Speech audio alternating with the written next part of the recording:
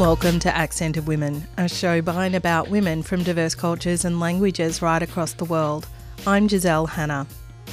At the Socialism 2022 conference, held in September 2022 in Chicago, Dr. Liat Ben-Moshe gave a talk titled Disability, Madness, Liberation, Deinstitutionalisation and Prison Abolition.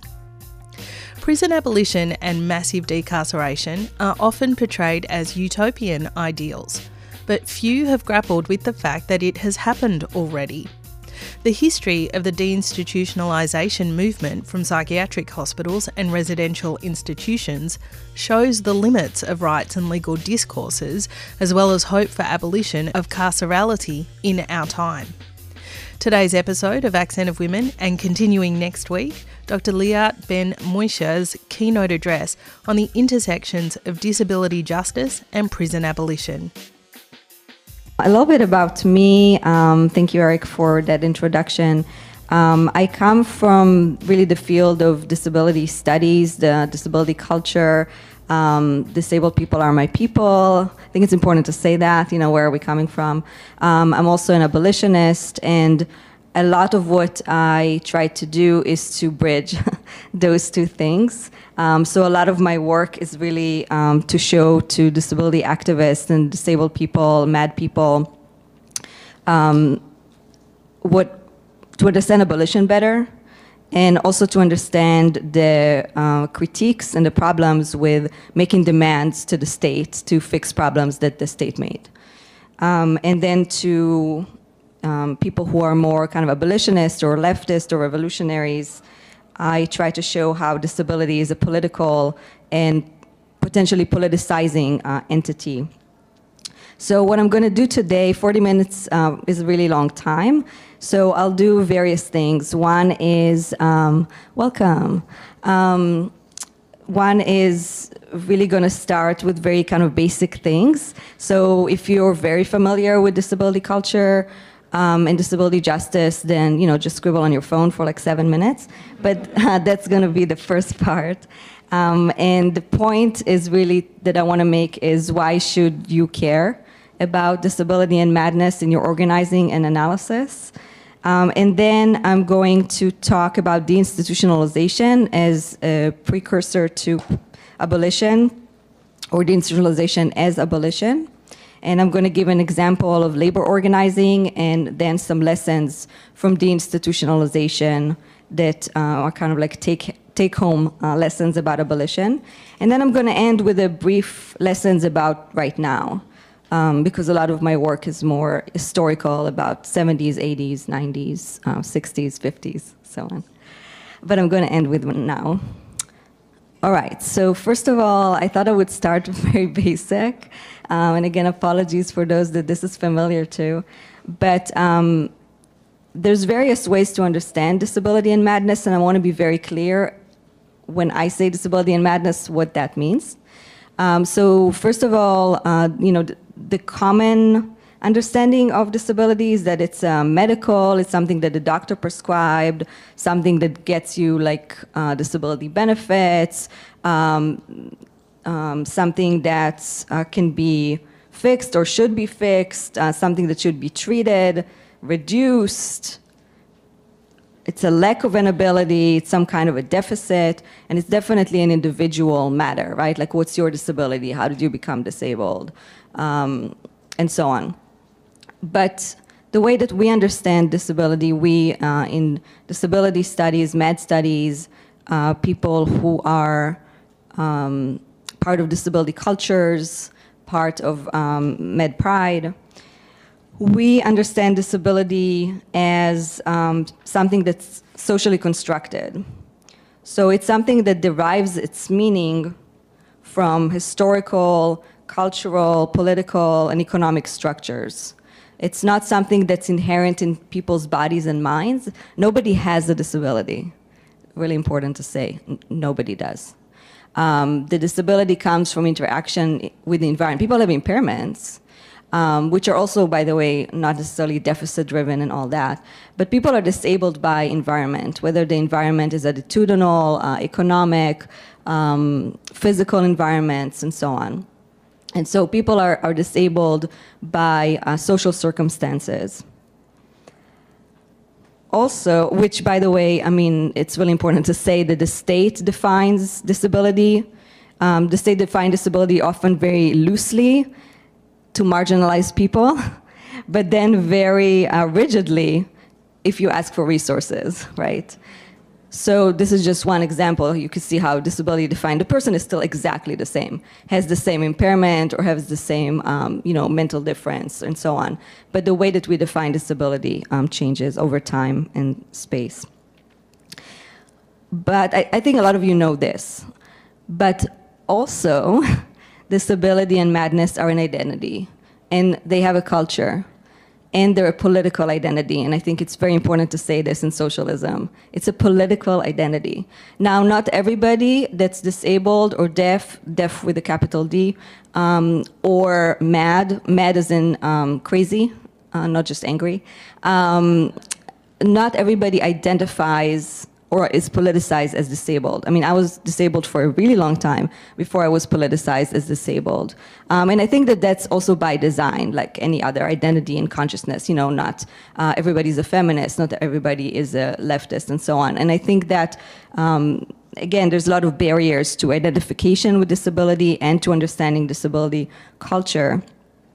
So why should you think of yourself as disabled, or why should people kind of politicize themselves if they are disabled, but not necessarily, they shy away from that as a categorization or identity. And I think a lot of us think about disability as, there's a lot of oppression in relation to that, but it's also generative, it's productive, it's a way to view the world. It produces knowledge and produces particular ways of resistance. But also, of course, it's a source of both pride and oppression. And I wanted to read to you a definition of ableism that I'm going to kind of build on. This is from T.L. Lewis. And this definition really is built with disabled people of color kind of coalitionally. And this is a quote. Ableism is a system of assigning value to people's bodies and minds based on societally constructed ideas of normalcy, productivity, desirability, intelligence, excellence, and fitness. And at the end of the definition, which is much longer, TL says, you do not have to be disabled to experience ableism. This is not to say we're all disabled. Please don't say that. It's not true. And also, we all experience ableism. Also, not necessarily true. We can all experience ableism, but we don't experience it equally. Just like we all not experience sexism equally, and so on. There's like a power differential here. But what I wanted to really highlight here is that productivity, desirability, intelligence, excellence, fitness, they all are also related to the construction of, again, to labor extraction, and so on. And a lot of these things are also built on, of course, colonialism and anti-blackness, and so on. So, what I want to talk about today is a particular form of resistance to incarceration, a particular form of abolition that comes from the knowledge of mad and disabled people, and that is deinstitutionalization, more kind of specifically. I just wanted to say, before I delve into that for the next, about half an hour or so, that this also comes from an understanding of disability justice. And disability justice is not the combination of those two words, disability and justice. Disability justice is a particular framework. It's a particular framework that comes from the lived experience of disabled people of color, of queers with disabilities, trans and gender nonconforming people with disabilities, indigenous people with disabilities, and so on. And it's a framework that emphasizes things like intersectionality, cross-movement solidarity, and is a very strong anti-capitalist politic at its heart. So it's not something that's kind of added to it. This is what disability justice means. People who don't know what it is, you should look into Sin's invalid definition of disability justice. The thing that's really important for me to say that here is that disability justice brings to our analysis of incarceration an understanding that incarceration happens in more than prisons and jails. Incarceration is a process that also happens in nursing home. It happens in residential facilities for people with intellectual disabilities. It happens in psychiatric hospitals. And this is not to say that psychiatric hospitals are like prisons, but they are all carceral spaces. They're different, but they're all carceral spaces. It's also to say that medicalization is another conduit to both criminalization and to incarceration, and to say that the carceral state and the therapeutic state are incredibly tied together. And I hope you'll see that throughout the talk. So what I bring to this, and then I'll just give you kind of the rest of the time is like the example. What I bring to this is what I called a CRIP, C-R-I-P, CRIP or Med of Color critique of incarceration and abolition. And what I mean by, CRIP is a reclaimed term by people with disabilities. MAD is a reclaimed term, just like queer is a reclaimed term. And what this CRIP or Med of Color critique does is that it's not just about people who identify or are even politicized as disabled people of color who are caught up in the system of policing and incarceration, but it's also about centering the experiences of disablement and ableism in criminal, racial, and social justice movements. And here I want to pause and say that ableism, labor extraction, carcerality, policing were and are constructed on anti-blackness and on colonialism, even though they don't only operate on the bodies of people of color. And this is why this is a CRIP or Med of Color critique. It's bigger, of course, than particular populations, but it's definitely something that was constructed on anti-blackness, ableism, and colonialism. So, again, my example is deinstitutionalization as a knowledge of resistance, deinstitutionalization as abolition. And the reason why I think this is really important, and this is the kind of quote-unquote cultural competency that I want to bring to you today, the cultural competency of mad and disabled people's knowledge, is that when we, a lot of us who are abolitionists, talk about abolition, people say it could never happen, or it can't happen now, or if it happens, it will happen in like Sweden or Norway. People always say Norway, Sweden.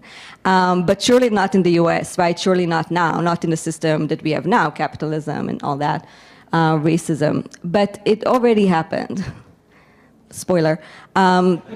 So abolition, this is like my whole point, one of my points for today. Abolition already happened. And it happened in the form of the closure of large state institutions for people who are disabled. So I define deinstitutionalization in three ways. One is the transition of people with psychiatric or intellectual or developmental or other disabilities from state institution and hospitals into community living, right? Where did people end up? It's also the closure of these facilities, right? So abolition is about building, absolutely, but it's also about shutting shit down. And this is, part of the definition of deinstitutionalization. But what I add to that is that deinstitutionalization is not just a process, not just something that happened, but it's a logic, it's a framework, it's a movement.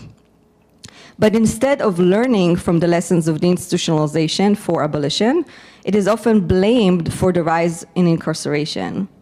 And in my book and a lot of my work, I try to push against that. Just to say very briefly, the deinstitutionalization was not the culprit in the rise of incarceration and the crisis of mental health in prison. Again, spoiler alert, the crisis of mental health in prison happens because of prison. And people who are quote unquote homeless or housing insecure. And we know this kind of like revolving door story, right? Like people exited psychiatric institution, they went on, on the streets, and then they ended up in prisons and in jails. This is not an accurate story of how, first of all, deinstitutionalization happened. And secondly, it blames deinstitutionalization for really big structural issues, like the complete annihilation of affordable, accessible housing at exactly the same time that money started going to corrections. So this is why we see a rise in incarceration. This is why we see also a decimation of the welfare state, because those happened exactly at the same time.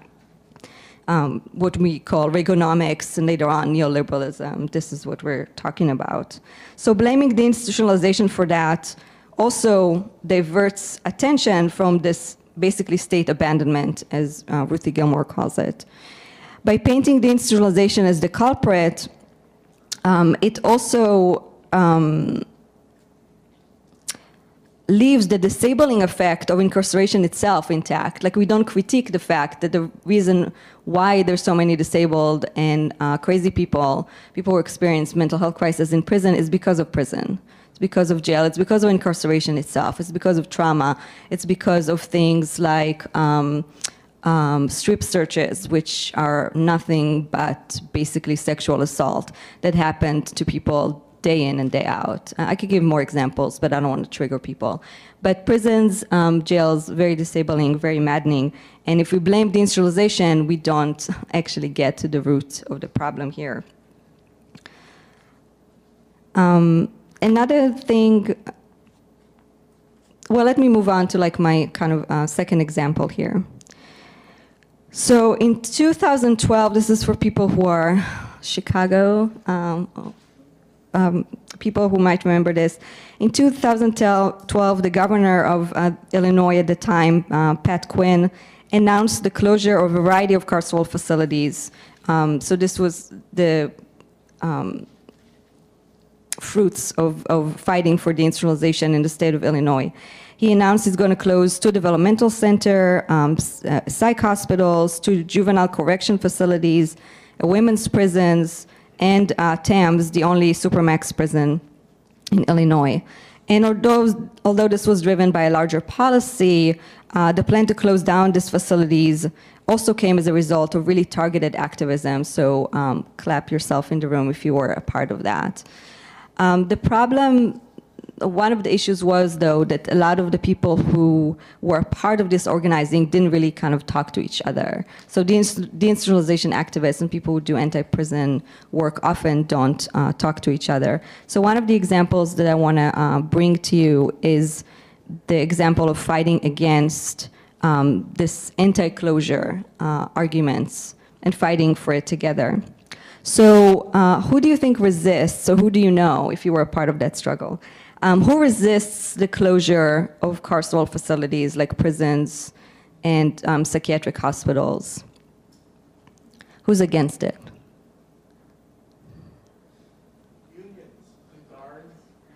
Guards, unions. You can just speak, I'll revoice.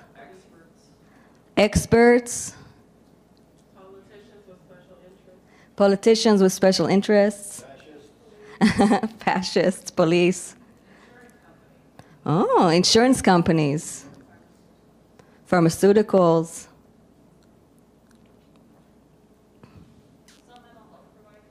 Some mental health providers. Great, so these are the people, by great I mean awful, but these are the kind of main people, and those are people that resist both the closure of prisons and disability institutions. It's people who have kind of an economic interest in it. So it's unions, workers, people with economic stake, politicians. In the arena of disability, unfortunately, it's also parents. Parents for people with disabilities, especially intellectual disabilities. Some of them are very much against the closure of institutions. I'll get to that a little bit later. So there's a lot of differences between prisons and institutions, but when you go to rallies against closure, which I have, of these various carceral facilities, the picture is very similar. It's people usually mobilized by the union, and they are have signs that say something like "Save blah blah blah facility," something about jobs, something about safety. Always something about safety or something about danger. And the safety in disability arenas is often the safety of the people inside, right? Like they will not be safe on the outside. If this institution closes, they will die on the streets or they will die in whatever the community. But in prison, it's usually the safety of the people on the outside, right? Like we can't release dangerous people. It's also about the safety of the workers often. And there's also a lot of discourse around choice in home, like especially in the disability arena, don't close my home. And often the place is called something home, like nursing home or convalescent home and so on. So this issue of closure is a lot of around notions of choice, notions of home, notions of labor, and a lot, of course, about the political economy of incarceration itself, because institutions and prisons are seen as an engine of economic growth. They're seen as sites of employment, which is why there's a lot of resistance from union, of course, both AFSCME, AFSCME, and the Police and Prison Officer Union. And in that regard, James Kilgore, who's a longtime abolitionist and formerly incarcerated activist, I don't know if he's here, but he asks whether or not the task of a union is to represent the interest of the members or the working class more generally. And I think this is a very big question for guard unions and unions in disability institutions as well. So of course, despite the opportunity to create coalition building between labor movements, disability right movement, prison, it's often the case that union represent one of the staunchest critiques against abolition or closure of prisons and institutions. And in relation to deinstitutionalization, for example, AFSCME, I'm sure you all know, it stands for the American Federation of State, County, and Municipal Employee Union. In the 70s, they were really big against deinstitutionalization, and they still are. And they wrote these reports and got ads in the radio. Remember the radio? Yeah, the thing before Spotify. Yeah, really like they took up space and time and money to show how deinstitutionalization means dumping people in the streets and how people are going to end up like in jails. So remember what I said earlier about this kind of like false narrative about blaming deinstitutionalization? It started, it didn't start, but it was spread by stuff like this. So just to kind of give you a heads up. But moving on more like to today, the interest to keep these places open is of course economical, but it's also often couched in terms of the best interests of the people, especially in disability arena, where the impetus is not just to work, but the impetus or what workers are told in these spaces is that they also need to care, right? These are called care facilities. And so it's really important to also think about the effective, with an A, the effective economy of care, not just the kind of political economy of care. I don't have a lot of time to get into it today, but a lot of people write about the effective economies of care. The reason why I'm saying effective with an A, it's because it's about eliciting these, kind of emotional registrars. And particularly, thinking about who does the caring. So in order to understand the resistance to closure of carceral places, it's important to understand the differences and similarities between employees who work in these spaces.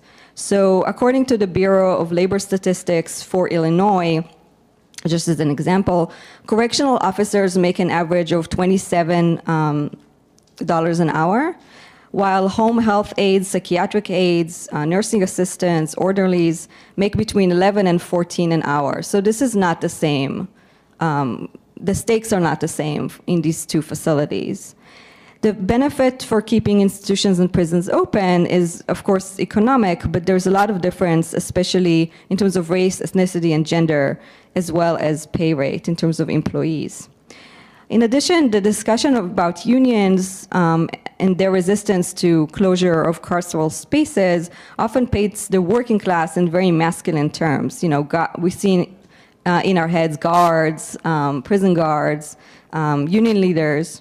And although that is not true to all carceral facilities, and this is not true to all carceral facilities if we add disability institutions into the mix. That was Dr. Liat Ben-Moisha's keynote address on the intersections of disability, justice and prison abolition at the Socialism 2022 conference held in Chicago in September 2022. Join me next week for the conclusion of that speech. But that's all we've got time for on today's Accent of Women. Accent of Women is produced in the Melbourne studios of Community Radio 3CR with the financial assistance of the Community Broadcasting Foundation. The show is distributed nationally via the Community Radio Network with special thanks to the Community Broadcasting Association of Australia. Music for Accent of Women was written and produced by George Kangeri. If you want to hear this show again or any of our previous programs, you can download the podcast from 3CR's website, 3cr.org.au. Go to the Accent of Women page and follow the links to this week's show. If you want to get in touch with the producers of the show, you can write to us at accentofwomen@gmail.com. You can also follow us on Twitter or like our page on Facebook. Thanks for tuning in. I'm Giselle Hanna and I look forward to your company again next week.